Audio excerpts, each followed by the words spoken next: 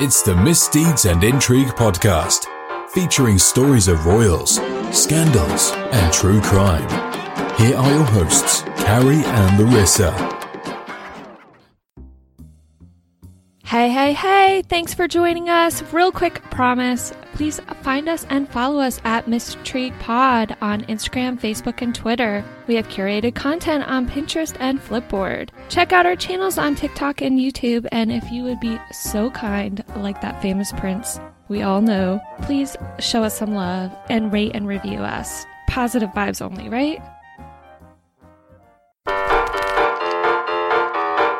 But first, champagne.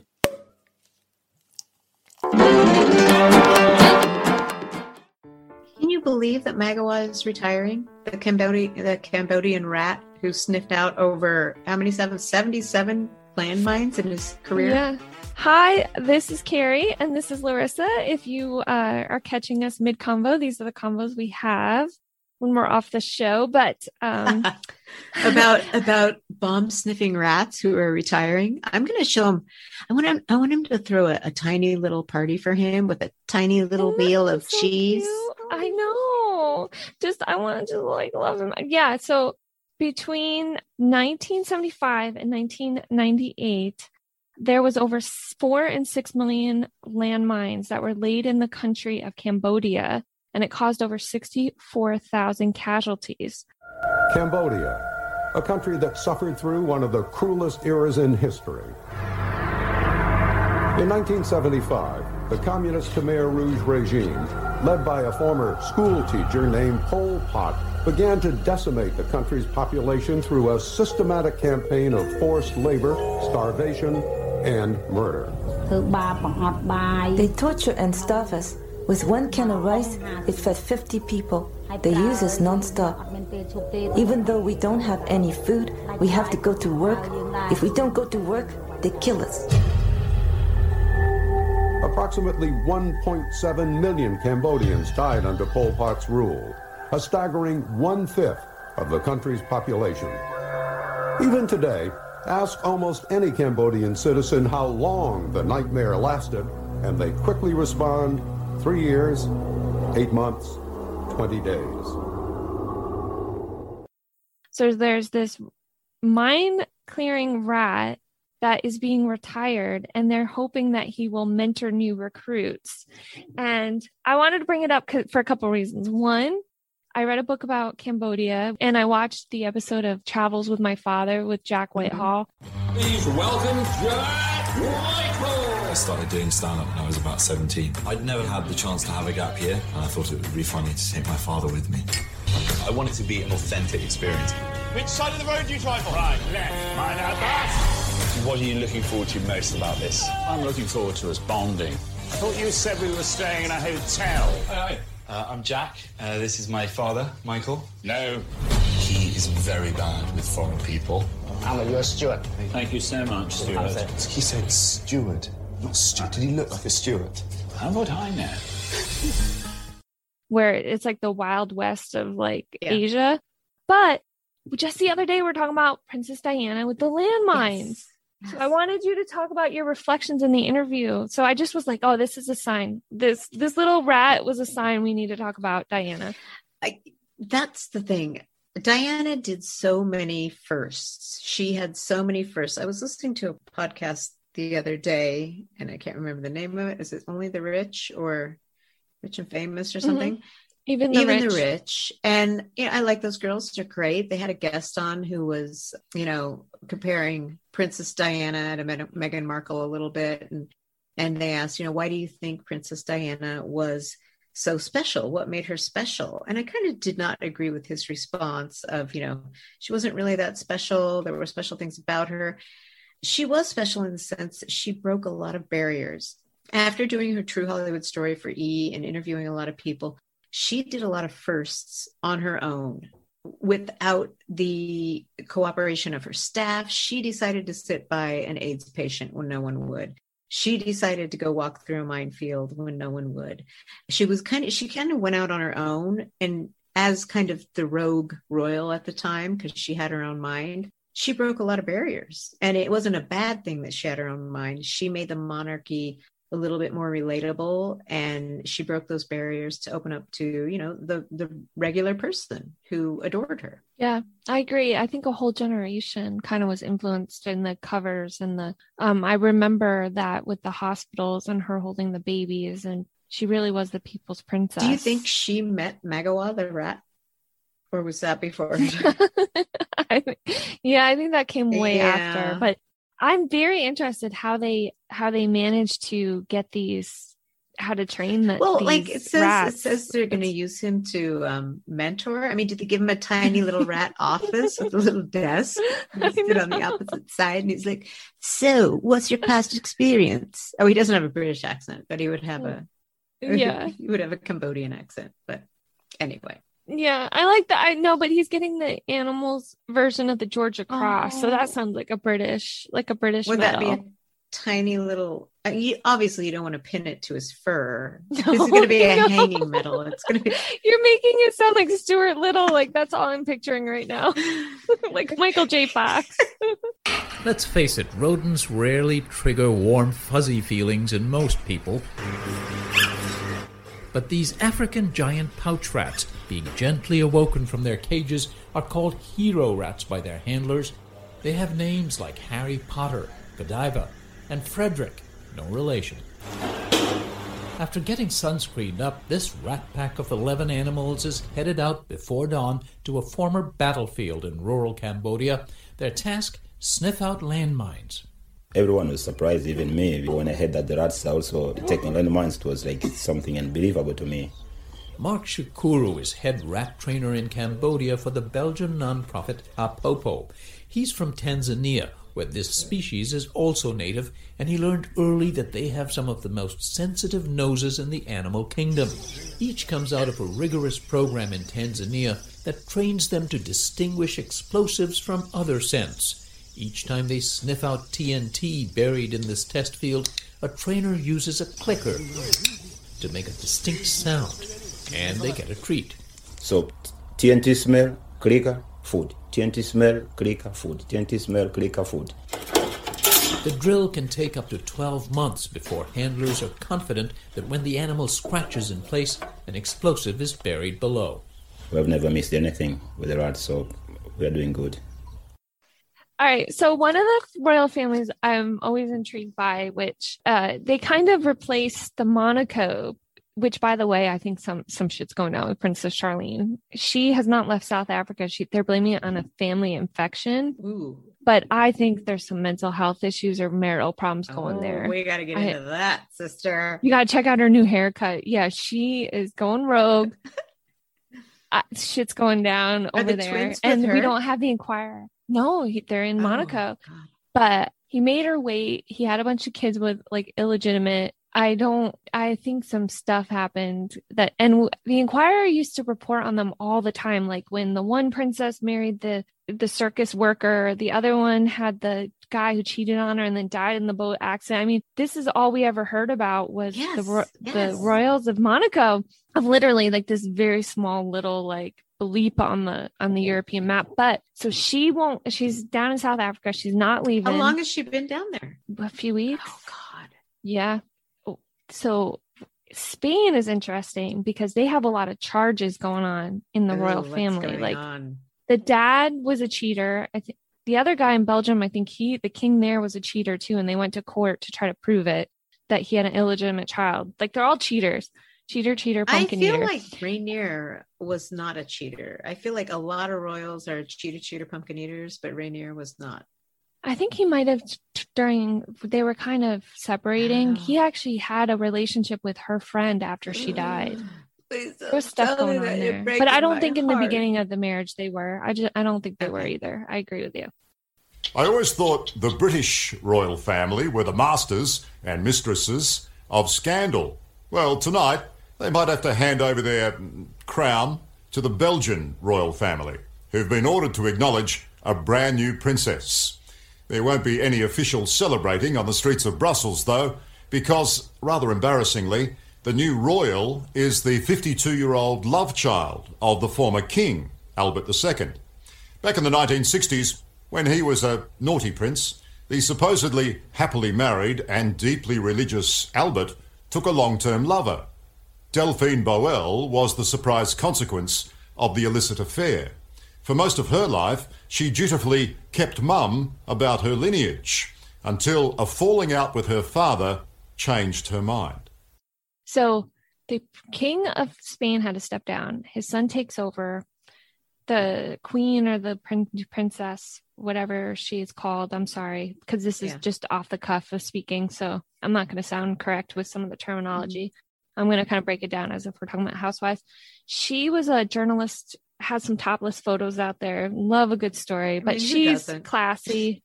Yeah, they're more, I know nowadays, exactly.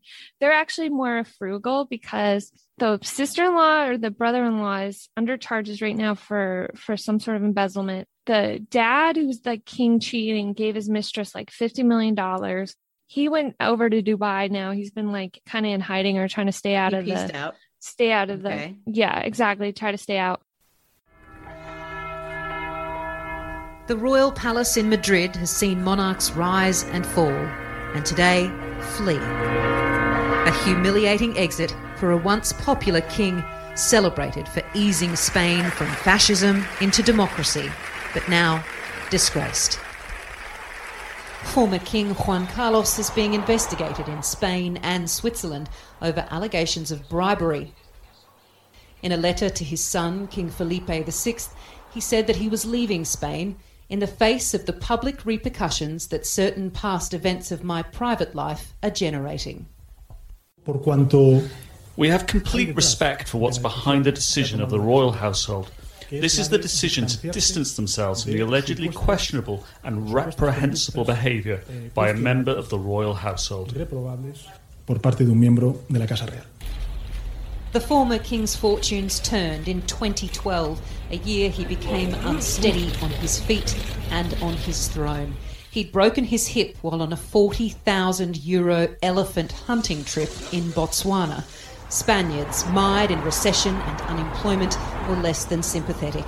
His popularity plummeted further when he allegedly gifted his mistress €65 million. Affairs of the wallet, it was said, far less forgivable than affairs of the heart. In 2014, he announced his abdication. Aged 76, he said, with profound emotion and after deep thought, it is time to step down. Older generations of Spaniards recall a very different Juan Carlos, a nervous young man who became king after the dictator Franco died in 1975. But he soon steered the country towards democracy, and when Franco's supporters tried to stage a coup in 1981, he addressed the nation, saying Spain would not regress to the past. As for his new future, well, it's unclear where he's gone. It was thought he might have headed for the calmer waters of Estoril and the house in Portugal where he grew up in exile during Spain's civil war. But there are unconfirmed reports he's in the Dominican Republic, available, his lawyers promise, if prosecutors want to speak with him. A forgotten hero of democracy who'll be remembered instead for abandoning first his throne and now his country. But I had no idea about how the Italian monarchy, what went down over there. I was completely oblivious that the male heirs were exiled, you know, like the whole thing with Mussolini, because you're actually Italian, so you might know more of this story. And there literally was these rival cousins had a claim over the throne that's now defunct. No throne exactly, now. it's now defunct now. So what are they fighting over? Well, it came to fisticuffs at one point. The royal not fisticuffs, yes, Carrie. I know exactly. Oh my Lord. The British term. Okay. Exactly. Came to blows. I totally picture like Jersey Shore. And so they had a big fight. The guy ended up going into, they called him like the food truck, like pasta king or prince, because he ended up starting like a catering business after his claims. And then I had no idea, but the royal family at one point was even an concentration camp in Austria until the war was over. Oh, I didn't know that. Yeah, so one of the princes, he just died. Oh no! So the other prince now doesn't have to fisticuff with anyone, right? No, I had no idea about any of this. Now I feel like this is a whole new because it's defunct now, so we wouldn't really be checking on our royal radar for them. Yeah. But it's very fascinating that they were in this big war. I mean, give an Italian a reason to fight, and we're going to go to the mat, baby. Especially with family. That's what we do best. We fight with family the best. Oh, it's like good stories. So he spent holidays with Prince Michael of Kent. Kent's mother was Princess Mariana of Greece, which I actually read a book about her. Her and her husband were pretty interesting. And her nephew's the one that was Prince Philip, who married. I feel like you've read every book ever. No. I think you just get off the podcast and read and then take a little bite of dinner and then read some more. No, not at all. Not at all. You got reading awards in high school, right? And grade school. Carrie Gillen, 450 books in 1 year. So they were even going through court cases in 2010 about this title stuff. God. Oh my God, that's ridiculous. Yep. Okay. He claimed to have dated Kate Moss and he started on who hasn't? Strictly Come Dancing. Yeah, do you remember her back in the day? Used to kind of be a little messy. She was a village bicycle for a while, wasn't she? Everyone took a spin on her. I feel like that's a very Italian saying. Oh, it's a village bicycle. Oh, come, Kate Moss. Let me have a ride, please. So moving in, because this is a shorter episode for us. I don't know if you saw the movie Dick and Jane with Jim Carrey. Yes, do you remember that?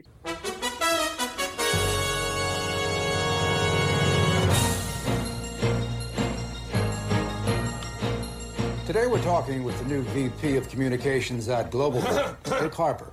How you doing, Dick? Just terrific, Sam. Thank you for asking.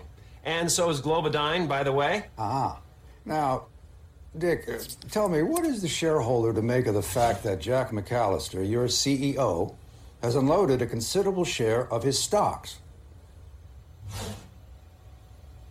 I think CEOs sell their stocks for many reasons, Sam.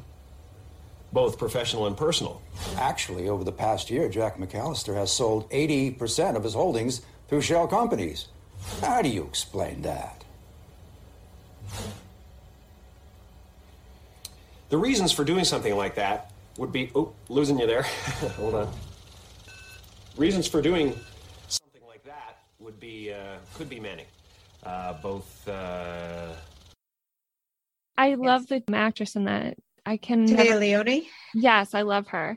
No more shoveling snow. Then get a goddamn snowblower, Jack. Don't go get a new career without even telling me about it. And don't take Annie out of a school that she loves, and don't move us out of a house we've become a family in. Don't you see? I'm talking about us finally having a life that other people envy. Oh, Jack. They already do envy us.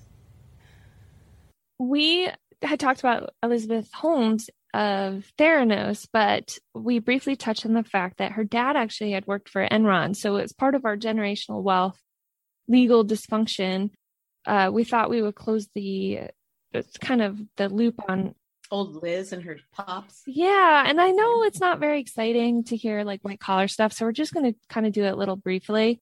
To see how far that apple fell from the tree. Yeah. And I mean, you wonder if there was some sort of like influence or mentoring going on at home. And I didn't realize it because Bernie Madoff recently died. And I put at the end, if you ever listen all the way through to some of our episodes, you'll hear actually like longer sound bites that Bernie Madoff's son actually had to turn him in and all that. It's just a tragedy, like how the two sons turned out and the guilt that they felt. Yes. The story of Wall Street swindler Bernie Madoff took a grim and tragic turn this weekend. Police found his older son, Mark, dead in his New York apartment on Saturday. Police said Mark Madoff committed suicide by hanging himself on the 2-year anniversary of his father's arrest, while his own 2-year-old son was in the next room. Brian Ross joins us now with much more on this story. This really is Shakespearean. It really is, Elizabeth. Mark Madoff's suicide, by the way, will not stop the legal proceedings against him, according to lawyers in the case. The bankruptcy trustee says Bernie Madoff's eldest son and his children received tens of millions of dollars stolen in the fraud scheme, and even in death, Mark will continue to be the target of the effort to recover the money. He timed his suicide Saturday to the 2-year anniversary of his father's arrest, almost to the very hour. Police say Madoff's father-in-law found the body hanging from a pipe in his New York apartment, with his 2-year-old son, Nick, asleep in another room. It hurts me because that's not who he was. It must tell you something about where he was. He was in a very bad place.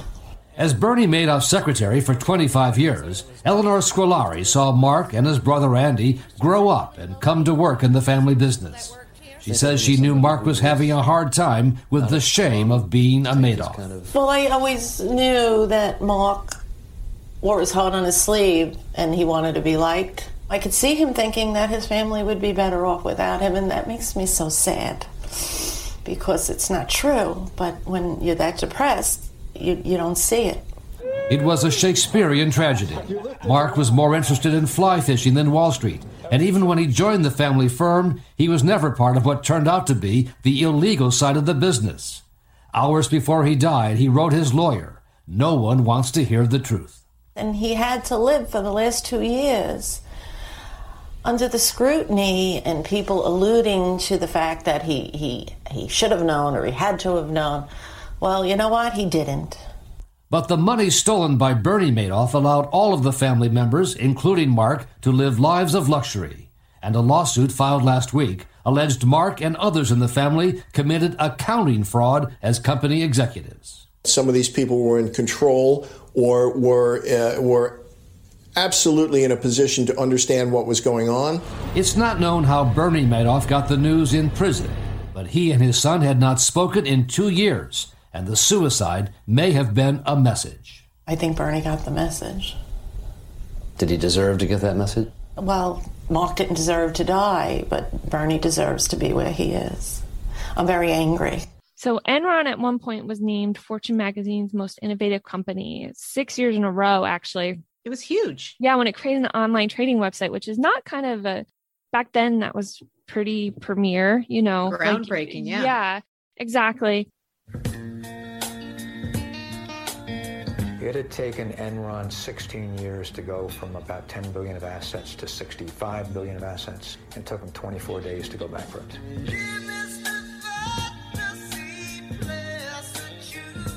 The fatal flaw at Enron was pride, arrogance, intolerance. You guys stole from those poor grandmothers. We can add a gazillion dollars to the bottom line. All right, that sounds fantastic. Did you convert stock worth $66 million? I don't know. I netted approximately $100 million. Enron is a company that deals with everyone with absolute integrity. Talking about my compensation, and if I step on somebody's throat on the way, that doubles it. Well, I'll stomp on the guy's throat. The other thing about people at Enron is a lot of them were former nerds. You wanted to be the most popular guy on Wall Street, and you were going to do whatever you had to do. They sought out every loophole they could in order to profit. The rules weren't quite clear. They could bury debt, they could bury losses. An industry that was very reliable for 100 years was all of a sudden turned into a casino. Those guys could just yank the California economy on its leash whenever they wanted to, and they did it, and they did it, and they did it. You just steal money from California to the tune of $1 million or two a day. Could I predict phony energy prices as a result of deregulation? Yes. Could I predict that Arnold Schwarzenegger would be our governor as a result of deregulation? Oh, I didn't expect that. How exactly does Enron make its money? Accounting doesn't get that creative. I would like to know if you are on crack. This is the shredded evidence that came out of Enron. Everyone was on the bandwagon, and it can happen again. We are the good guys. We are on the side of angels. It has evolved to the corporate crime of the century.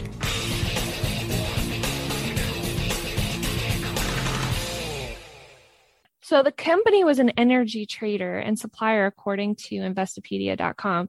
I actually know somebody who does kind of stuff like that.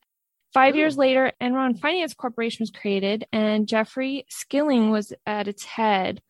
And he started using a new accounting method that's based on fair value instead of actual cost, essentially the market value of the company instead of what the books are actually saying, which... So his accounting method was fraud, essentially, right? Yeah. Lying. So this method of accounting is widely accepted by the industry, but can also be manipulated by logging estimated profits as actual profits.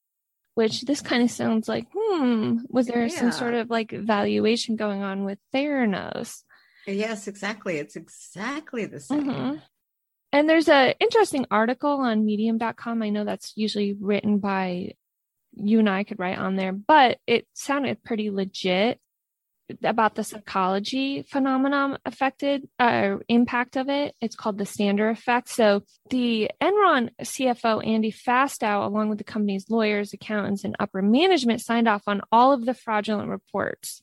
So the psychological phenomenon called the Stander effect was at play in the company. Basically, this effect suggests that the more people who know about the wrongdoing, the less likely it is to be reported or for someone to intervene, which is really interesting when you compare it to Theranos, right? Yeah, because they all just think it's normal. They believe the lead. It's almost like a cult. It's like, oh, they know what they're doing. We're just going to go along with it. Yeah. Yeah. So the psychologist suggests that with the right amount of peer pressure, people will contradict what they see and experience to conform with illegal, immoral events and practices. And they use like the Holocaust as an example. Oh, God.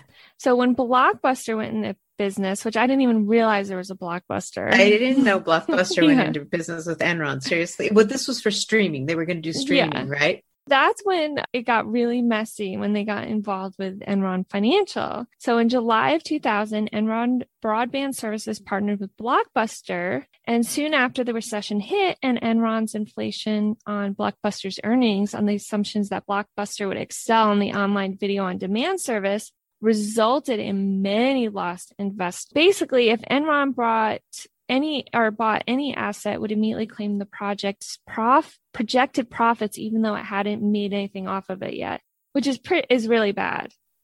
So it didn't know. They didn't really forecast the legitimate way and run numbers. They were just like, yeah, this is going to be some big shit. Let's do this. Wish I could run my home finances like this. So Enron had about $590 million in losses and about $690 million in debt by the end of 2000. Shareholders lost about $74 billion leading up to Enron's bankruptcy. $74 billion? Yeah, and the only thing I really remember about all this stuff, because I was pretty young at the time, white collar crime like this wasn't really in the forefront of my thought, and you just didn't see things, all this TV stuff like and streaming like what we do now. They were all found guilty, the financial and accounting firm, of shredding Enron's documents. So I just remember them like doing these pseudo like things of everybody standing around just like, shred it, hurry up, get it shredded, shred it. Enron's executives were charged with conspiracy, insider trading, and securities fraud.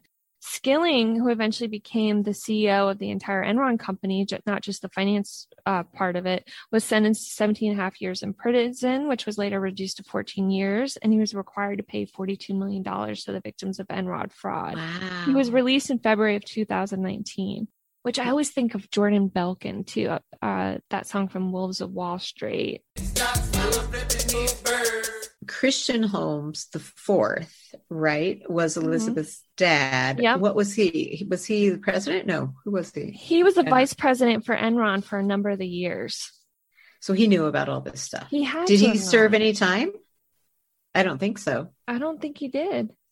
I mean, I think the people at the top, the conspirators, kind of got the brunt of the legal punishment, but I think the yes men they weren't really affected, were they?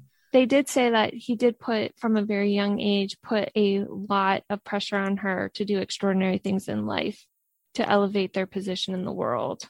Oh, but it kind of backfired. Mm-hmm. Maybe her child, by the way, I wonder when that baby is due. Yeah. What's going on with that? I don't know. I have to get an update. I know it's probably due in the fall. I know. I didn't realize that Theranos' chief scientist, Ian Gibbons, later committed suicide. Did you know that?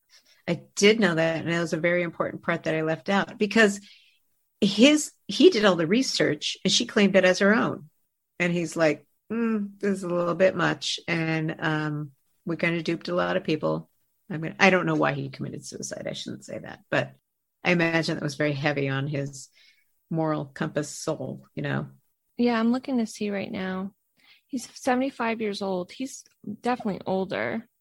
And now he worked for several government agencies. He went on to work for government agencies. He works in the government. because they're based out of here. Government agencies like USAID after Enron. So no, he didn't go to jail. And he serves as he's 75 years old, and he serves as the senior vice president of program development at the Global Environmental and Technology Foundation, GETF. Sounds fake to me. Fake.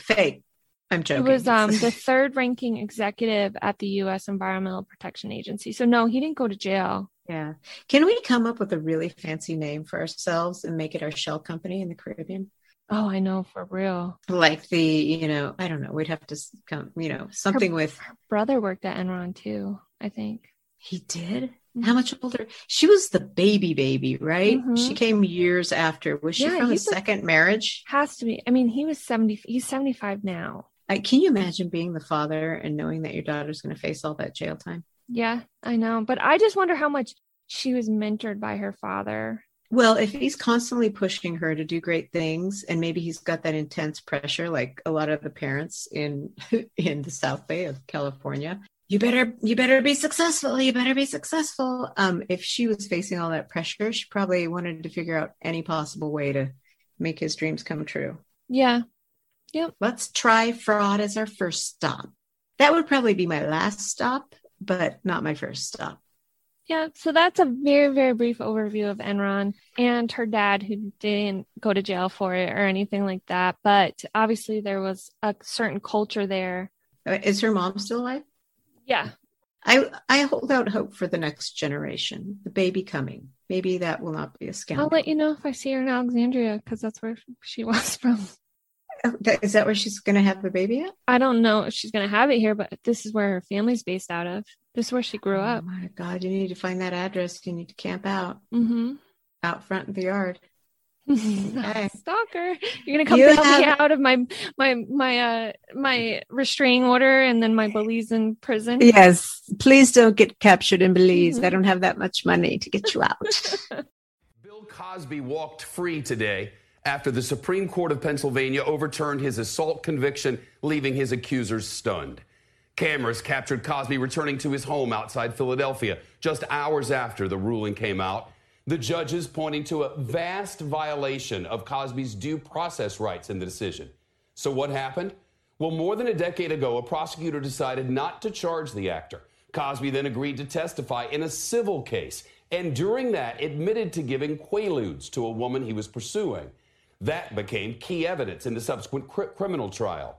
The judge's ruling that should not have been used, writing, "He must be discharged, and any future prosecution on these particular charges must be barred. We do not dispute that the remedy is both severe and rare, but it is warranted here, indeed compelled." Hey, you've already probably had an ass full of my voice already today. However, in light of the recent news that Bill Cosby became a free man, Pennsylvania's Supreme Court overturned his conviction, I thought it would be a good time to break out an old episode with Alexa and Kelsey from the Psyched podcast. At the time, we had just gotten the news that Bill Cosby had been sentenced to 3 to 10 years in state prison for the 3 counts of indecent assault. So hopefully this episode still has some relevancy. I didn't even listen back to it, because I really try minimally to listen to my voice, and I don't even know how you are listening to it right now. So everything is allegedly, and hopefully there's minimal references to Sip and Shine. So please tune in next week to hear a lot more Larissa and a lot less Carrie on Misdeeds and Intrigue. Hello and welcome back. I am so excited and so psyched to have Alexa and Kelsey from the Psyched podcast with me today. Alexa and Kelsey are from the Psyched podcast. They are psychotherapists who combine their love of pop culture and mental health to create this podcast. In addition to analyzing both real and fictional figures from pop culture, as we do, they share some of the lesser known and more bizarre aspects of the field of psychology. Join them for entertaining conversation and inspired cocktail recipes. Literally, I feel like this is everything that my girlfriends and I do on the daily. Like, the reality TV people are not, like, we act like they're our friends and we talk shit about them. Like, this is what you guys do as a podcast. It's amazing. We started the podcast because, I mean, yeah, we are therapists, so obviously we like psychology and we like mental health, but we can't stop seeing human behavior through a very psychological lens. So every time we watch a movie or watch TV or read a good book or whatever, we're always asking ourselves like, okay, but why are they doing that? And is there any research to support that? And, how can we explain this? So we basically use our podcast as an excuse to research really random and bizarre things so we can understand it better, while also drinking a lot and cursing, among other things. And what is not a good diagnosis between friends? Until you've diagnosed your friends and yourselves, can you really say that you're friends? Probably not. Probably not. No, I'm sure we've all talked about each other's own pathology. I have one girlfriend that literally, she had went on lithium, and she's totally a legit professional, the whole deal. But I guess for some reason her doctor put her on lithium, and she literally had to give me her laptop to take it away because she went kind of a little nuts. And even to this day, we're like, oh, just blame it on the lithium. Everything now, she's not on lithium. Everything in the past is even if she wasn't on lithium, we're like, oh yeah, blame that on the lithium. That sounds like just as good of an excuse as you could possibly hope for. Mm-hmm. Oh, I know. So you have a few different episodes I'm really interested in. You have one about ketamine. Oh, by the way, to give you a little disclaimer or warning, I mispronounce everything. So I'm giving you that now. It doesn't mean I'm dumb. It just means that I have a bad undiagnosed speech impediment. So it just came out in UK Daily Mail, aka UK Daily Bible, that on Tiger King, he used to give his workers ketamine when they were not, when they had a cold or whatnot. And you guys actually did an episode on ketamine. Oh my god! So I wanted to see if you have any little insight or what your thoughts are on ketamine. I know that's super rando, and I totally hit you with that one, but so he would give his employees ketamine when they felt sick. Yes, isn't that bizarre? So bizarre. That is bizarre, because what we learned researching that episode was that ketamine is traditionally used as a form of anesthesia. So it's a heavy sedative. It's gonna knock you out. And it is now used kind of experimentally as a depression treatment, but it's basically anesthesia. So if I had a cold and someone gave me ketamine, I think I would just take a nap. I wouldn't go to work. Yeah, I don't know how helpful that would be. Did you ever see the movie Old School where Will Ferrell got shot in the neck with yes! the tranquilizer? That's what it makes me. I always think of it that from ketamine. That's how I picture ketamine being. Yeah, I mean, he was pretty happy. The other episode, which I actually did one on my show about Marilyn Monroe, is I wanted to hear what you guys thought, what your thoughts were on her. I am somebody who had daddy issues. When I got divorced, I told my husband, I'm over my daddy issues and I'm over you. I fully embrace my daddy issues. So I want to see what your thoughts were about Marilyn Monroe and her quote unquote potential daddy issues. Yeah. Well, Marilyn Monroe, poor thing, she just had a lot of issues in general. So I did a 2-part, Marilyn Monroe's our only 2-part episode. So much information on her life. Because there's just so much info on her. But the big thing about Marilyn is that her entire childhood was just so jacked. Just being repeatedly abandoned by multiple different family members and guardians. And there was just literally no way for her not to develop some very serious fears of abandonment and trust issues and interpersonal problems. So she was basically destined to just have really upsetting marriages and relationships and not know how to have healthy friendships with people. All of her relationships, just work relationships, friendships, romantic relationships, everything, they were so problematic. And I mean, it really is probably because she was so terribly mistreated growing up. Repeatedly abandoned at orphanages, and I mean, just awful. Her guardians would get tired of her and be like, we're just going to take you back to the orphanage. Yeah, and we're going to just go marry you off because I need to move and you can't come with us. Yeah. It's very bizarre. Yeah. And I always love a good Kennedy. Throw a good Kennedy into anything and I'm all about it. So is Alexa. Me too. So when I was growing up in New York, Robert Kennedy Jr. used to always speak in our cafeteria telling us to clean up the Hudson River. What? Yeah, and at the time, it didn't put two and two together. Well, one last one, because I really want to get your insight on this one. You also did an episode on the movie You, but really, what do you think about women and like how the sexy stalker and serial killer, like women for some reason will be like, oh, that's so cute, he like stalks me. Like what is your insight on like how women find some of this stuff sexy? What's so funny is that we actually had a conversation about this like 2 days ago, because I have been rereading all the True Blood books and I really love the character that plays Bill the vampire.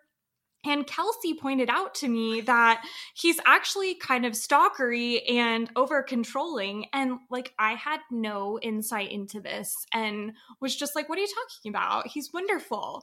So I don't know what it is. It's like this magic veil just comes over you. What do you think? Yeah. Kelsey? Well, I think a lot of it has to do with how we are conditioned to perceive romance. And we're very much given this message growing up that it's very romantic when men are relentless in their pursuit of you and don't take no for an answer. And so we tend to find that very flattering for some reason. But in real life, if somebody was stalking you, you would find that terrifying and you would be like, call the police, get the F away from me. Mm-hmm. But something about like seeing it on TV or reading it in a book and then having like a very attractive person play the character is enough for us to be like, oh, stalk me. Never mind. He loves me so. They couldn't even properly cast the show Married at First Sight because the dating pool sucks so bad here. So it's like here, if a guy stalked you, you're like, oh my god, he actually like he likes me. I'm gonna take. I got one on the line. Girls, step back. I'm gonna bring him in the boat. Oh no! No, it was pretty bad. Okay, so you guys came on so we could talk about Bill Cosby, but first off, we usually like an icebreaker, and so the game we're going to play is that we all love a good psych disorder and things like that. So giving your first impression, what you get from these people, just say the first thing that comes to mind. Okay. Okay, so the first one is Chandler from Friends. Quirky. I just think quirky. No actual disorders we can like label him with or anything. I don't think so. Can you think of anything? No, not really. Okay. My favorite, Carrie Bradshaw. Oh, love Carrie Bradshaw. I feel like she's just a spoiled brat. Yeah, she's kind of selfish. So I would say, so there's a difference between being high on a personality trait and then actually having a disorder. So I feel like Carrie would be high on narcissism, but would not fit criteria for like narcissistic personality disorder, if that makes sense. Yes, totally makes sense. I also think with her, I was saying this before, like a while ago to my girlfriend, because of course we were, grew up on Sex and the City. It was like our diehard. And I remember when I married my ex-husband, he was definitely Mr. Big. Like, oh my gosh, like we finally ended up together. You know what I mean? Like the whole, like how she was, like she had Aiden, but she's, the whole deal. But I feel like if that was made now or once Carrie grew up, I don't think you end up with Mr. Big. Like you end up getting rid of Mr. Big. So sometimes that's the only part where I'm like a little cringy. I know I was her in that way with Mr. Big. I don't want my daughters to be that way with me. I don't want them to have a Mr. Big. You can have an Aiden, that's fine. Like, but you can't have a Mr. Big. I know. I feel like there are so many things about Sex and the City that even though I loved that show growing up, I feel like watching it now, it's a little cringy in a lot of ways. Yeah, it didn't age super well. Well, the only thing I think too is other than Blanche from Golden Girls, we never saw beforehand a Samantha character that was so sexualized or comfortable with their sexuality. So true, yeah. And that wasn't like slut shamed. And that's one thing that I was like, that I feel like was a little bit forward, but definitely sometimes Carrie's decisions, I feel like kind of set us back a little. Yes. Definitely. But it doesn't mean that I wouldn't make the same decisions, because I would, but I'm judging her for making those decisions that I made. That's all I'm saying. Sherlock Holmes. I got nothing on this one. I actually almost think that Sherlock Holmes does meet the criteria for narcissistic personality disorder. Ooh, I like it. Yeah, I would definitely agree with that. Yeah? Yeah. At least the ones, I'm thinking of the ones with Robert Downey Jr., the movies, and I could definitely see that. Completely. Like, he's very arrogant and like my way or the highway, and he has a lot of trouble with interpersonal relationships. The only long-standing relationship he has is with Watson, and Watson is like just overly patient and forgiving with him, which you kind of need for somebody with narcissism. It's like you have to kind of be friends with people who are just super patient and passive and willing to put up with you. I think Robert Downey Jr. plays a good role of that too. He does. Yes. Those are fun movies. Dwight from The Office. So strange. Such a strange man. So strange. Do you think he's strange, Alexa, in the way that's like fictional strange, that people aren't actually like that? Or do you think he's strange in a way that we could potentially explain? I don't know. I feel like maybe he's strange in a way to where people are like that, but maybe not to that degree. I think he's a very exaggerated version of like the weird dude you normally have in your office. I was about to say, I've had that weird. I worked in finance in the military, and we used to call ourselves the land of the misfit toys. We wanted a Charlie in the box or a train with square wheels, because no matter what finance office you went to, there was always really odd characters for some reason in the finance world. So I feel like I've worked with this guy like over and over again. He's just like a composite of the guy. We always had one in our office.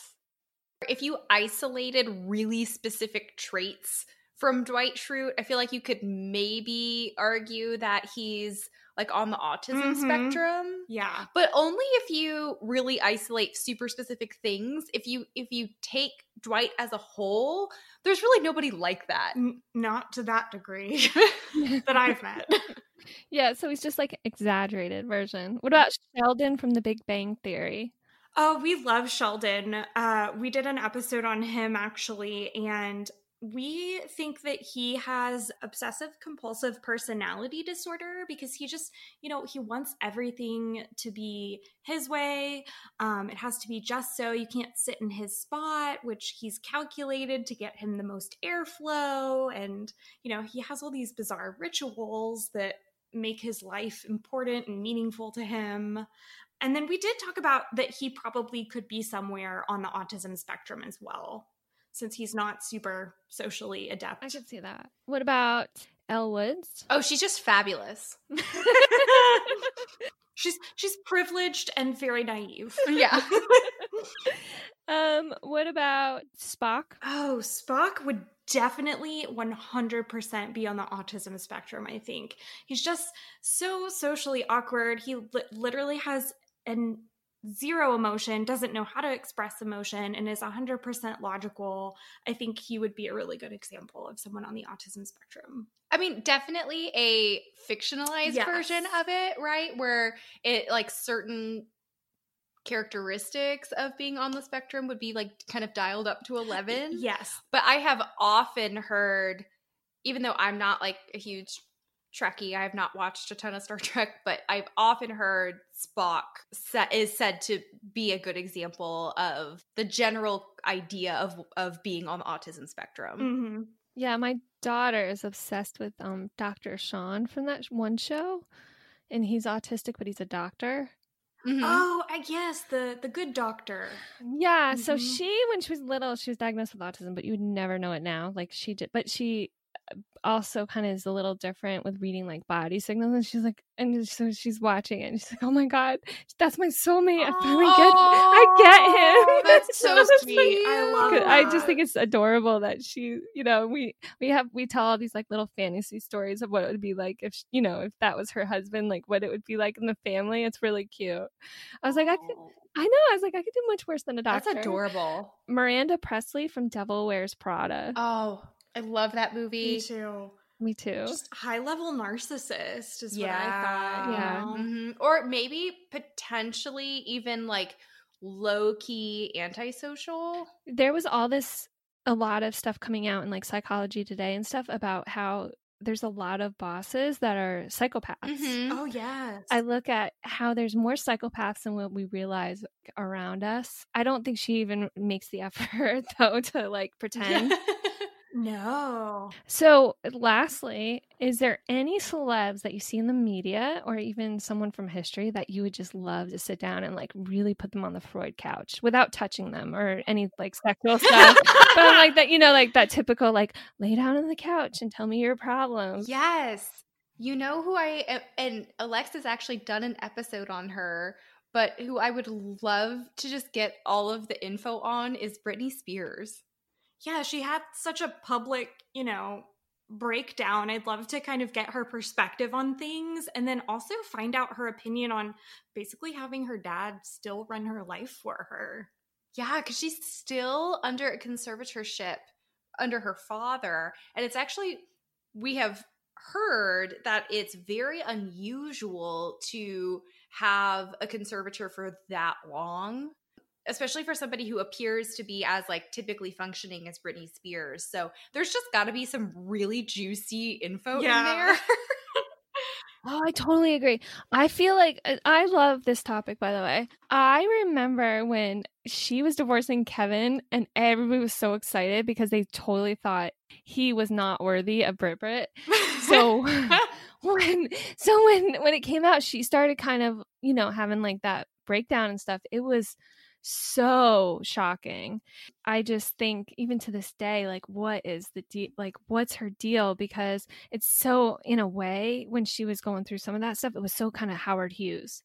She was staying at like the Beverly Hills Hotel and she was walking barefoot and going to like the food places. Yeah. And it's almost like not even like that bipolarness. It was like something even weird shit. Yeah, exactly. And I'll share a little bit, but when my son had a lot of mental health issues in his teen years and we did a lot of hospitals, like after 14, if he didn't consent, I'd have to go through the TDO process of going to court and to take away his rights, the whole deal.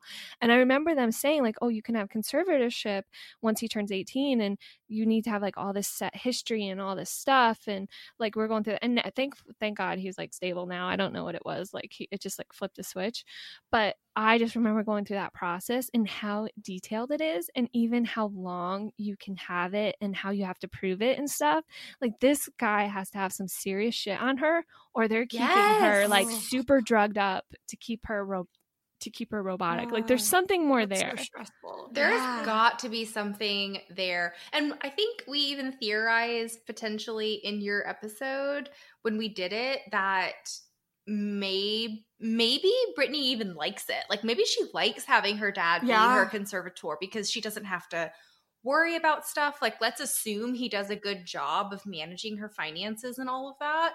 Maybe it's nice for her to just relax and spend time with her sons and do her paintings and not worry about how the bills get paid. And her dance videos. There's times now I want to cry like for my mom. Like I need a mom. Like my kids will be like, I need a mom. I'm like, no, I don't want to look at these bills. I can't adult.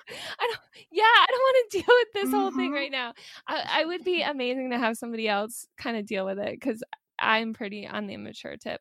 But I always wondered, what is Kevin going to do when his kids like time out of child support? Because you know that's all he lives off of. Oh, yeah. Oh, for sure. Like, what's he going to do? Like, I don't think his DJing or his wife's volleyball is going to like pay the bills. No, I don't think so either. That'll be interesting. So let's talk about Bill Cosby. I'm obviously much older than you guys, even though I'm probably my maturity level is probably a little bit below yours. Okay, maybe a lot, but I don't know.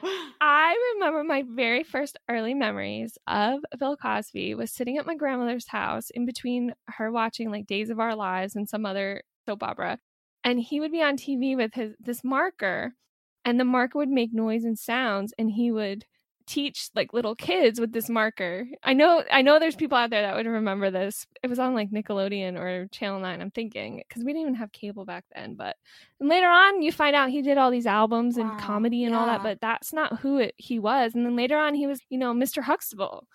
Like he was so apple pie to my generation. We didn't even know he was a comedian.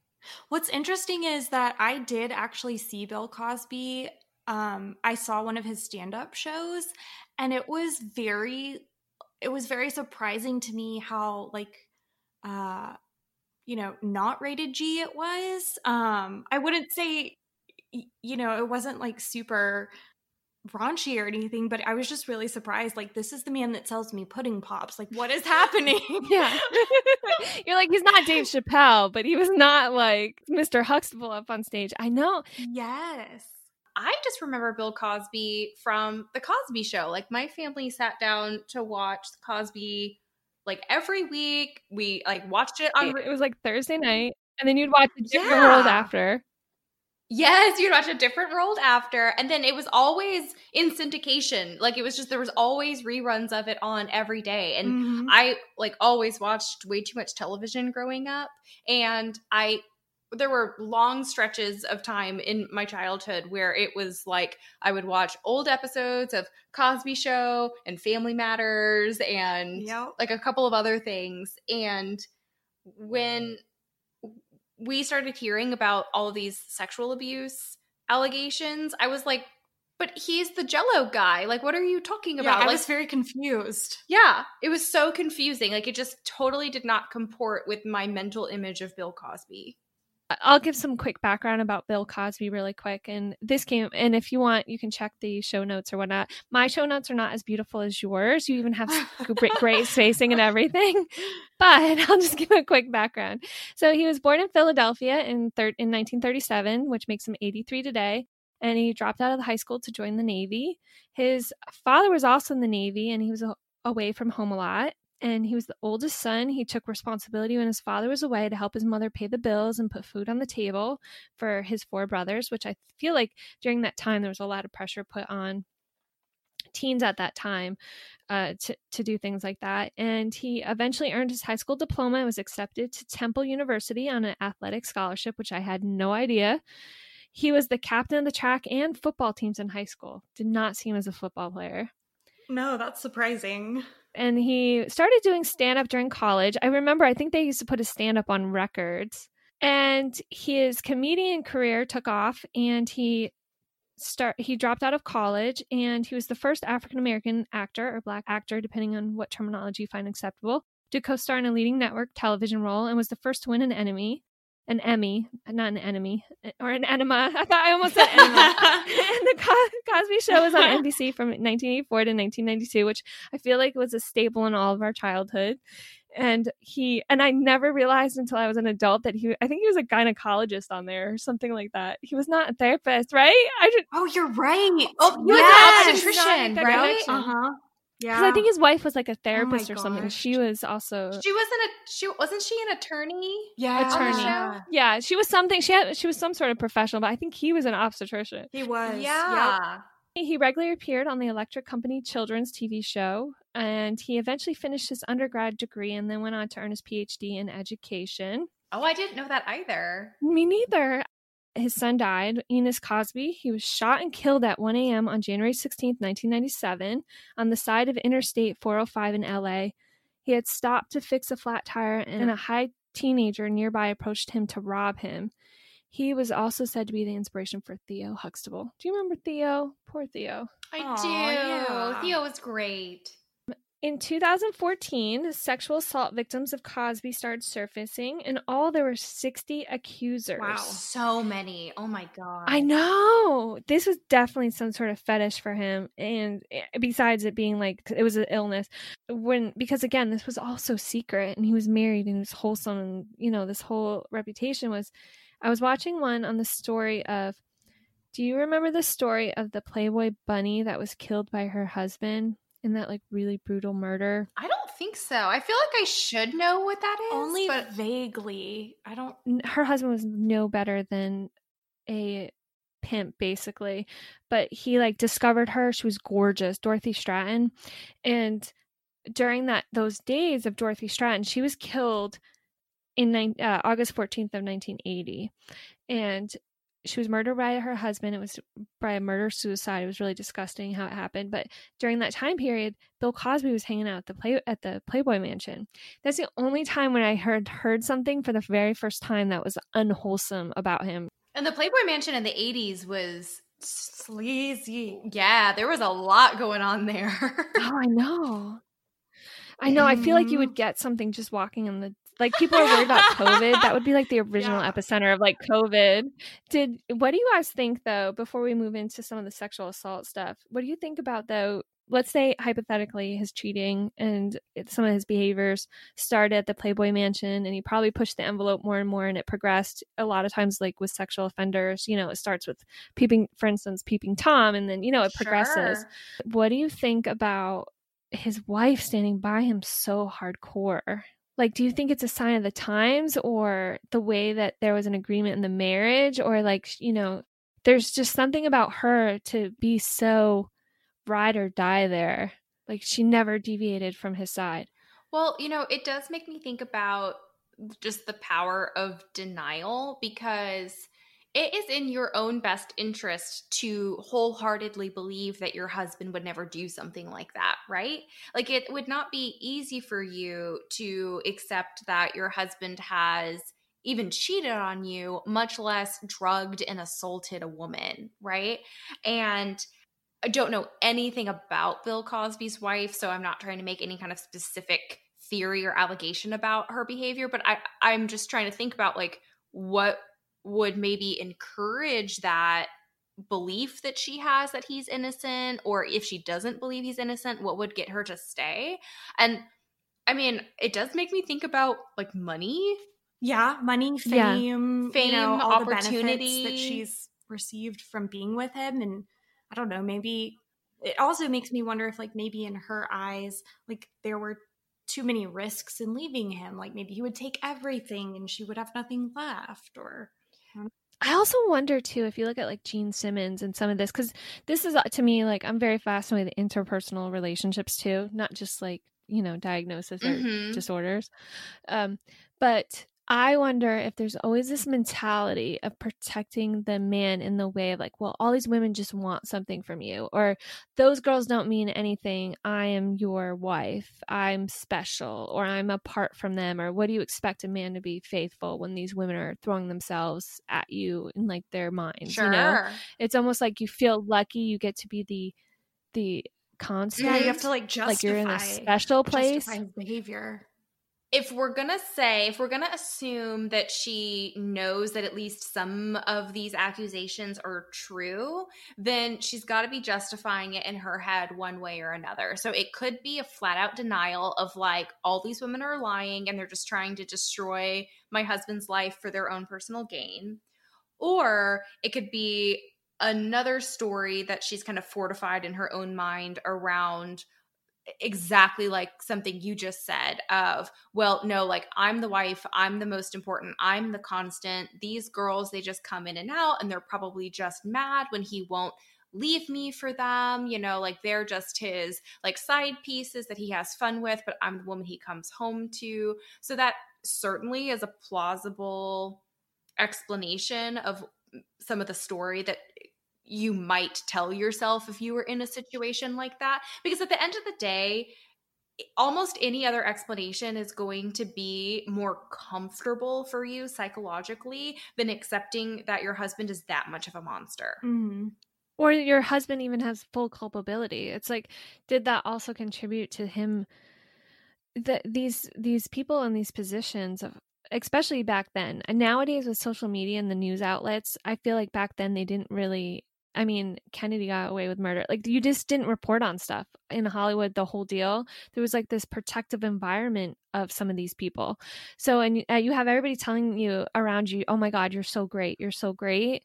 And, she's probably taking away some of his culpability or his responsibility too. Who's holding him accountable for things? Right. In 2014, sexual assault victims of Cosby started surfacing in all. There was 60 accusers. He was found guilty in 2018 of 3 counts of aggravated indecent assault against women from Toronto. He was sentenced to 3 to 10 years in prison and a $25,000 fine. So let's go through the timeline. One woman alleged she was drugged and raped by Cosby twice in the 1960s. So that goes even farther back than the Playboy Mansion. Another says in 1965 he drugged her drink also, and she woke up in bed and had his shirt off and his pants unzipped. In 1966, he won his first Emmy. So I'm not sure how far you guys really go into sexual deviance or anything in your studies and whatnot, or your backgrounds, but what do you have any particular thoughts or insight on people that have used date rape drugs or things like that, that what type of drive those individuals do? It's because it's not so much about the violence of the act. It's almost like it's incapacitating them. So when we're thinking about what kind of character traits or psychopathology might contribute to someone engaging in really violent behavior, whether it's just like physically violent or sexually violent, you're automatically going to think of a few different personality traits or possible disorders. So there's something called the dark triad, which is like the intersection of 3 different personality traits, which are narcissism, psychopathy, and Machiavellianism. And, narcissism is exactly what it sounds like, that just super self-obsessed, unempathetic, I'm better than everybody else kind of belief system. Machiavellianism is like extreme manipulation, like really using and moving other people like chess pieces to get what you want. And then psychopathy is that inability to have genuine interpersonal relationships because you can experience no empathy. So other people, again, are just kind of pawns for you to help you get what you want. You're not going to feel strong emotional attachments to them. So the intersection of those 3 traits is what's called the dark triad. And some psychologists would say those 3 things are all describing the same kind of personality type or same behavior. And other people would say those are distinct and, a person can have more or less of 1 or 2 of those personality traits. But regardless, those are the 3 things you're really going to be looking at when you're talking about somebody who would do something like repeatedly date rape someone or repeatedly rape people, like especially 60 people or more. You're definitely talking about some dark triad shit there. Or even just antisocial personality disorder, which would be the closest thing in the DSM to diagnosing someone as a psychopath. I'm very fascinated by this. It's interesting stuff. Yeah, I think we did an entire episode covering this, so it's a lot. It's a lot. But I'm finding it very fascinating. Okay, so please definitely, as I'm going through this timeline, please by all means interrupt me with your professional podcast opinions, because this is really good stuff. I'm learning a lot. In 1967, Carla Ferragamo, how would you say that? Ferrigno. That sounds really legit. Yeah. Said she went on a double date with Cosby and his wife, and he caught her alone and kissed her, and she pushed him off and ran away. Sadly, stuff like that would happen when I first entered the military. I don't want to make this all about me, but I feel like that particular thing, I'm kind of not surprised with people that are powerful. Yeah, I hear about that happening a lot in the military. Mm-hmm. And every time I go to the VA now for appointments, they're always like, were you sexually assaulted? Because there was so much sexual assault during certain periods. And it still happens. Oh, yeah. Oh, it's bad. In 1969, he assaulted 5 more women and stars in the Fat Albert TV movie.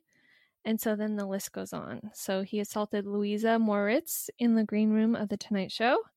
He took a 15-year-old to the Playboy Mansion and assaulted her, which is disgusting. He bet a woman at the Playboy Mansion that if she lost a game of pinball, she had to take a pill. And she woke up on Cosby on top of her. No lie, like if that happened nowadays, I would totally be like, I'm not taking a pill. Like I know like Ibiza and all these like take a pill and all that stuff, but I'm so skeptical of. Oh yeah, no way. I feel like that back then, who knows? Because I know they were really big into barbiturates and things like that, but. For sure. And like, I think now, not that women in, what year did this happen? Was this like in the 80s when he was hanging out at the Playboy Mansion? Yeah, definitely. I think 70s and 80s, because that was like his place to like hang out. And it's not like women weren't aware that they could be assaulted in the 70s or 80s, but you also have to think about context, because I think that's a great example of a story where a lot of people would be like, well, she was really stupid for doing that. that, like, don't take a pill that you don't know what it is. But you also have to think about the context of that situation. She's partying at the Playboy Mansion. Mm-hmm. Everyone's drinking, everyone's doing coke, everyone's taking pills. And so if you're playing this like friendly game with a person that you think is like a nice, fun guy, and he's like, okay, if you lose, like, you have to take this, like, what do you think you're getting? Like, do you think that you're getting Molly? Do you think that you're getting a Xanax? Like, you might just think that this is like part of the fun of being at the Playboy Mansion. You're probably not assuming like, oh, if I take this, he's going to rape me. Right. Especially because he's Bill Cosby. That's a really good point. The Harvey Weinstein was not the first Harvey Weinstein. Right. It goes much farther back than that. One time he gave a friend a Tylenol for a headache, and she woke up in bed with one of Cosby's friends that she had turned down the night before. That one I think is interesting, and if you have any insight on this, sometimes you see like the sexual deviance and all that is sometimes solitary, but this being kind of like, obviously his friend was in on it, or was this like a kind of a thing around the people he hung out with? Did more people than just Cosby do this? You know what I mean? It wasn't him stalking at a park at night to rape somebody, but for a friend to also take advantage, it's like, oh, did other men around him do this too? You know, was this a group mentality? Yeah, I mean, it honestly kind of reminds me of the things that have come out about like Jeffrey Epstein and all the people that supposedly have been associated with him and kind of like knew what he was doing and participated in it as well. And it kind of makes me wonder about like, how was he presenting the situation to his friends? Like, you know, if it's Bill Cosby and he's this funny guy and it's supposed to be like, we're all doing this, like, it's fun and games to like fuck with these girls, like, maybe that is just kind of like the group mentality. Like, we're famous and like, that's what we're going to do because we have a right to. Yeah. It's almost like a really high level frat house, you know? I was thinking the same thing about how these girls have been incapacitated and the guys are all like, oh, it's my turn, or you've seen it with some of the football stars in Europe and all this stuff. Well, again, it's that narcissism of like, my feelings are more important than your feelings. And it's the psychopathic trait or just the lack of empathy of, you as a person don't matter. Like, you are just here for my enjoyment. So if it's fun for me and my friends to fuck around with you, then great. What? But I never realized too how some of this stuff also has the concept of social, and I'm going kind of serious here. Normally I don't even sound this serious, or I sound kind of smart right now. I'm not.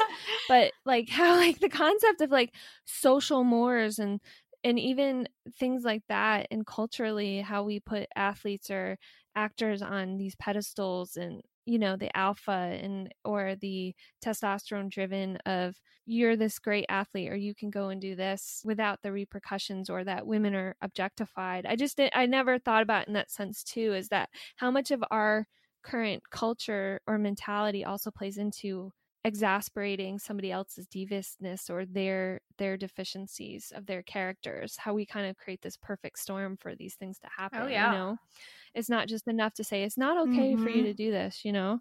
And like, I've had these conversations even with my daughters, or like when I was in the military, like mentoring younger airmen, I'm like, anybody taking advantage of you is wrong. It's totally completely wrong, but I also want you to be safe, and so I need to teach you these skills to be safe, even though I think it's completely wrong. I can't teach you to put your trust in other people, you know? It's not enough just for me to say that it's wrong, because we all know theoretically it's wrong. Yeah. We all know it. Men would probably tell you too, but yet we still find ourselves in these situations.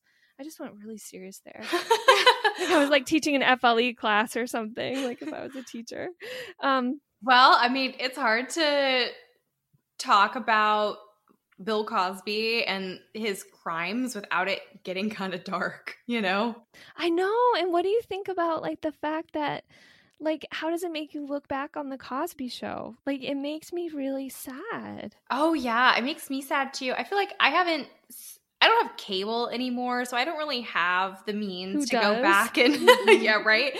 Like I don't know where the Cosby Show is being syndicated anymore, but I feel like that's probably a show that if I had access to it like on Netflix, I would probably put it on in the background as just nostalgia from my childhood and fold my laundry while it was on in the background. And now it's kind of like House of Cards with Kevin Spacey, Yeah, where I can't it's like watch it the it's like you same. can't watch it anymore. Yeah, it has a whole other level of grossness. And whenever I see him, like I watched him in Baby Driver or whatever, and Kevin Spacey has a whole different turn. Like he was such an amazing character actor. And it's like, does he have that depth because of his demons? I know. I wonder that too. You know, because now every time I see him in roles, it was like this creepy factor. Creepy guy. Mm-hmm. Yeah. He's right here in Baltimore, by the way. He lives with his manager right here. Oh, really? Interesting. I'm sure there's some sort of relationship between him and his manager. So everybody kind of sees him as this wholesome person, and he made incredible progress in his career and for African Americans in the entertainment industry. And so he was sexually assaulting dozens of these women. So, and we kind of talked about it before, but what do you think was going on with him to be able to put on that facade in front of the cameras? And I know this might be a little redundant, and so if you want to make any other points, this is definitely the opportunity to do it, but in seemingly not aware of like any remorse or discontent.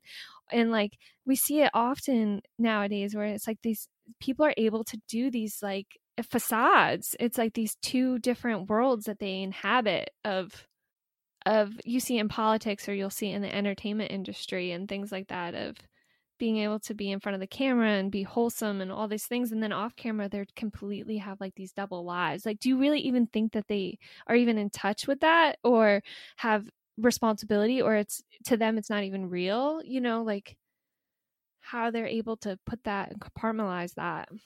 Well, I think a lot of that probably does come back to if you don't feel any sense of guilt or remorse for the things that you do, it's also not going to be on your mind, right? Like, I don't feel guilty when I kill cockroaches in my bathroom. So I could kill a cockroach in my bathroom and then go about my life, and I'm never going to think about it again. And it's not going to impact my behavior because it's a fucking cockroach. So if you have that attitude towards other human beings, then it's not going to really bother you so much when you show up to work to film the Cosby Show or show up to, you know, a TV interview, and you're just going to be yourself, where you're going to crack jokes and be like this fun-loving guy, and it's not really going to impact you that the night before you drugged and raped somebody. You know what I mean? So a lot of that does have to do with whatever personality traits contribute to him doing that.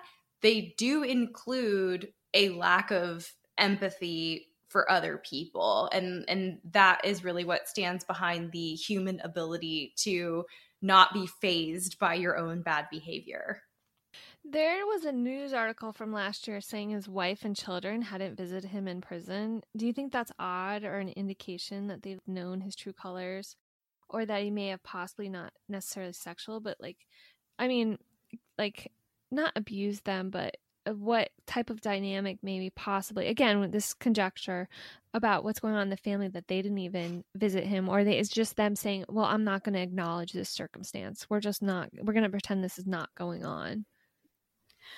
I think there could be a number of reasons that his family may have not gone to visit him in prison. I think definitely if they were aware this entire time or had some sort of inkling that all of this was going on, maybe it's just like too real for them to go and see him in prison. And I think if, like we were talking about earlier, if they were aware of this and sort of engaging in a lot of denial or justification in order to like maintain some sort of relationship with him, I think at this point there's potentially too much evidence out there for them to continue to maintain that level of denial or justification. And so it may just be easier to avoid him altogether and not have to kind of face the fact that he did all these really bad things.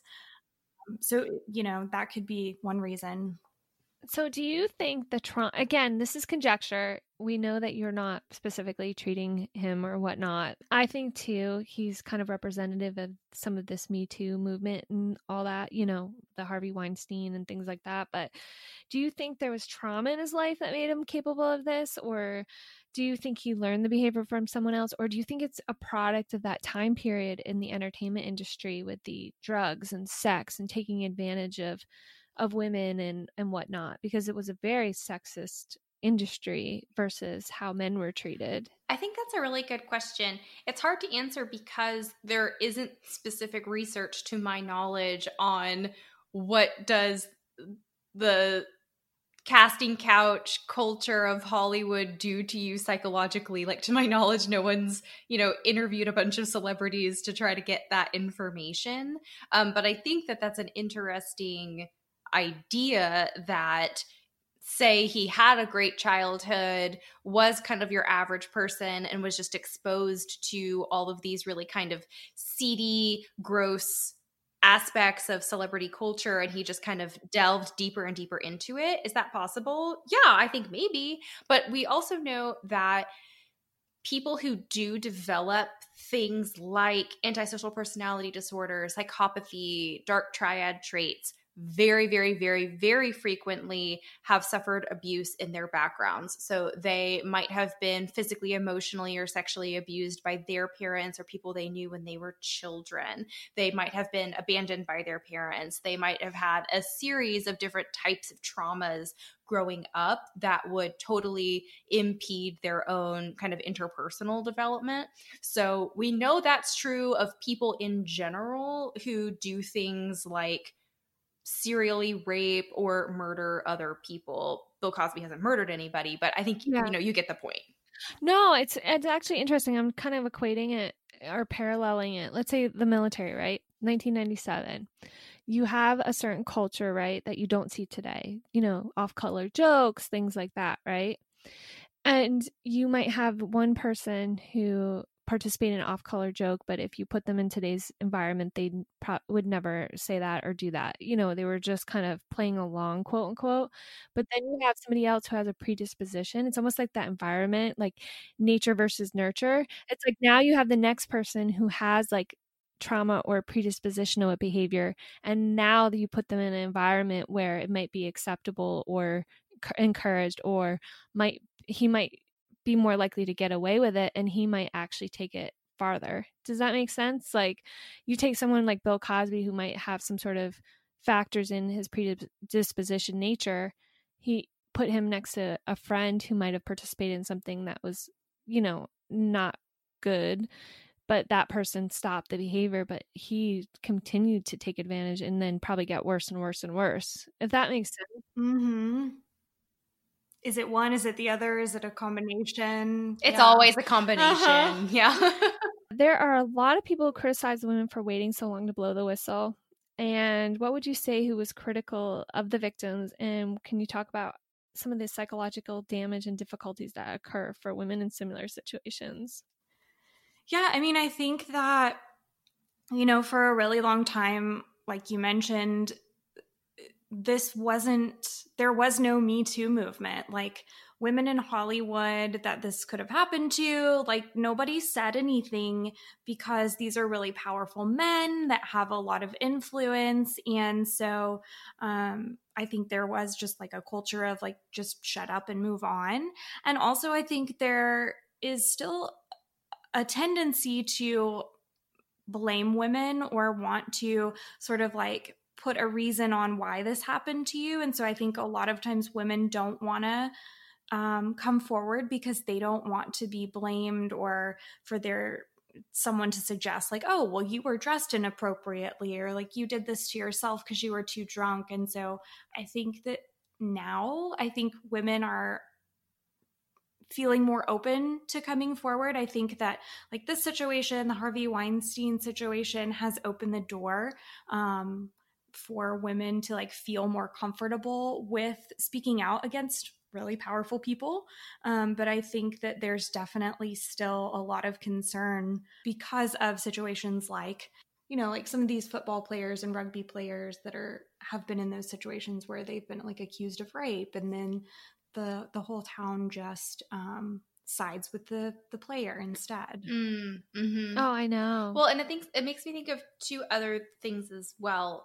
One is that even though we are more accustomed now to listening to women's stories of assault, and more of us are more willing to believe them, women still get accused of just like fame mongering or trying to profit off of accusing wealthy, famous men of assault. Like that happens every single time a woman comes forward and says, this famous man did something to me. There are always going to be people who are just going to accuse her of trying to get her 15 minutes of fame and make some money. How you make money off of saying that guy raped me, I have no idea. But there will always be those accusations. Those are very difficult to deal with. And in very high profile cases, a woman might be doxxed. People might dig up her address and post it online and say, go get her, rape her again. Like these are all forms of internet assault that women do deal with when they do accuse public figures of sexual misconduct of any kind. So that would definitely scare you off of it. And then something we've talked about on our podcast quite a few times just in passing is that one of the very common kind of automatic mental defense mechanisms after you have been sexually assaulted is to blame yourself actively rather than the other person, because it feels safer to blame yourself than to recognize that something horrible happened to you by chance. I also think too, when you're in a system like these women were to make accusations, or again, it can be other organizations like military, fire department, whatever, where you feel like if you report it, you are actually going to be held to, it's going to hurt you, Yes. Or even if you're influenced into a sexual relationship or some sort of situation where, yeah, you might have kind of went along with it, but if you didn't, this was your superior. Like, what else are you going to do? Hello, Monica Lewinsky. Yeah. Who's gonna say no? And she was crucified. Mm-hmm. It's so complex when we look at people that come forward with these things, and it really is. I mean, for the amount of women that have come forward nowadays, you would never have seen that 20 years ago. Never. You didn't even know what to label it as. No, and I've never. even heard women saying, well, now men are afraid to be around, like the older women. Some women have even said, well, why are they complaining? Like, we already made these efforts for them, or they're being hypersensitive. Or again, this is not everybody. I'm just talking about a couple people, women I've heard, which I was kind of surprised, is that, we've dealt with this now that they're even more like leery about us. And I already had to fight to get the room at the table. So it's kind of even weird, even within the female community of professionals. And again, they don't represent everybody. I'm not saying that at all. Like, I'm very amazed watching it evolve, because it's so different than what it was when I entered the workforce. And I commend the bravery of them coming out, but it wasn't the time for us to do it. So how can you fault these women in 1966 not coming forward versus what we can do today? Yes, exactly. Well, that was kind of a dark note. We went kind of serious there. Please, is there anything more you want to say on this topic? And if not, please tell me what you have coming up on your show, or if a new listener was going to listen to your show, what show would they start with? What episode would they start with? Oh my goodness. I think you start with whatever topic sounds the most entertaining to you. Everybody has their favorite episodes. We just recorded one on cannibalism, which I thought was super fun. So that should be coming out in the next few weeks. So hit us up. It's Psyched Podcast. You can follow us on Twitter at Psyched Podcast 1 or on Instagram at Psyched Podcast. And we would love to have you come listen to us. And I really hope you guys come back on again. Sure, we would love anytime. to. Yeah, this has been great. Yeah, and I don't have like a good outro line. Well, we can use our outro line. Okay, please go. Go to therapy and get your shit together. I love it. But you see, I'm a father, and fathers are the geniuses of the house. We're the geniuses of the house because only a person as intelligent as we could fake such stupidity.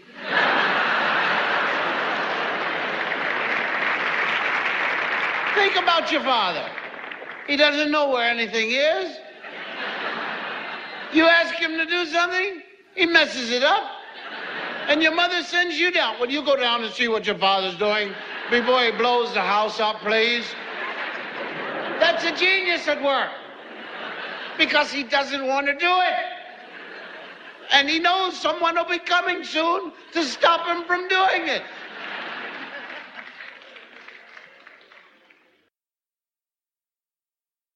Ciao, darling.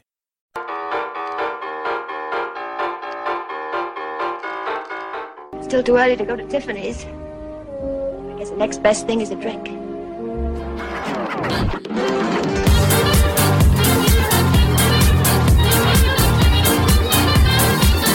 I will never be the woman with the perfect hair who can wear white and not spill on it.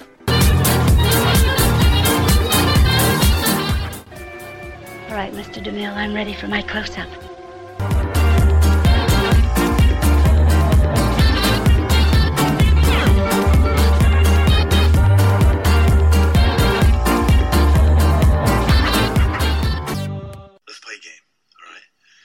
Count of three, name your favorite dinosaur. Don't even think about it, just name it. Ready? 1, 2, 3. Hey, it's me again, and you thought you probably had enough of my voice by now. Just a quick reminder to find us and follow us on Instagram, Twitter, and Facebook at Miss Intrigue Pod. Follow us on Pinterest and Flipboard, where we collect featured stories from across the internet of royalty, chronicles of interesting events in history, and of course, true crime. Lastly, check out our YouTube channel because everyone has one, right? That features playlists of documentaries and other related segments from our podcast topics. And if you want to hit us up, check out MissDeedsAndIntriguePodcast.com. But we don't have a complaints department, just to give you a little heads up.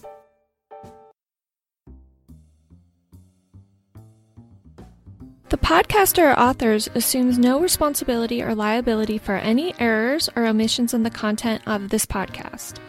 The information contained on this podcast is an as-is basis with no guarantees of completeness, accuracy, usefulness, or timeliness. A reasonable amount of effort was made to deliver precise data. All views expressed by the podcast hosts or guest co-hosts are their own and do not necessarily represent the opinions of any entity whatsoever with which Carrie, Miss Deeds or Intrigue Podcast, or Larissa have been, am now, or will be affiliated. The content of this podcast is for personal, informational, and entertainment purposes only, and is not to be viewed for commercial use. Miss Deeds and Intrigue Podcast respects the intellectual property of others. Any audio clips that were not generated by the podcast host or producer was pulled from the public domain, free use sites, and or from YouTube, or other authorized sites to gather information. The utmost effort was made to credit the author and or production.